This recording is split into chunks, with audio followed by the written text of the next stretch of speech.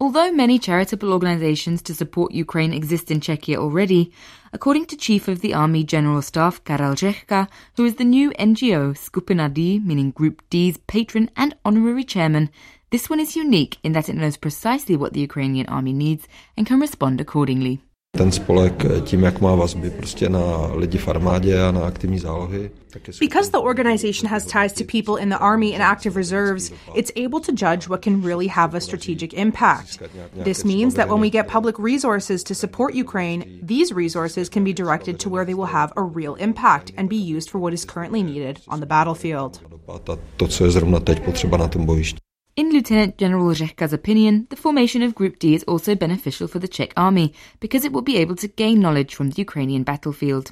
Set up by investor and member of the army's active reserves Jan Veverka, along with actor Ondřej Vetky and security expert Milan Mikulecki, the group is launching a public fundraiser called Nemesis in the coming days, which aims to raise 100 million crowns with which to purchase the drones, specifically FPV, or first-person view drones.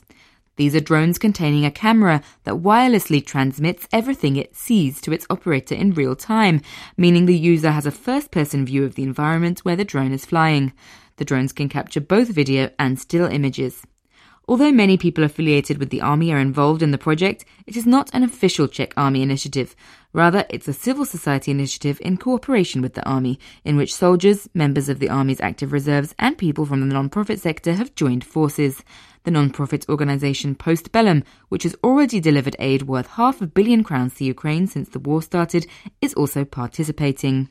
The NGO's name, by the way, Group D, refers to the World War II Czechoslovak government in exile's Secret Service Special Group D, which organised the training programme for Czechoslovak paratroopers in Great Britain for Operation Anthropoid, the assassination of Reinhard Heydrich.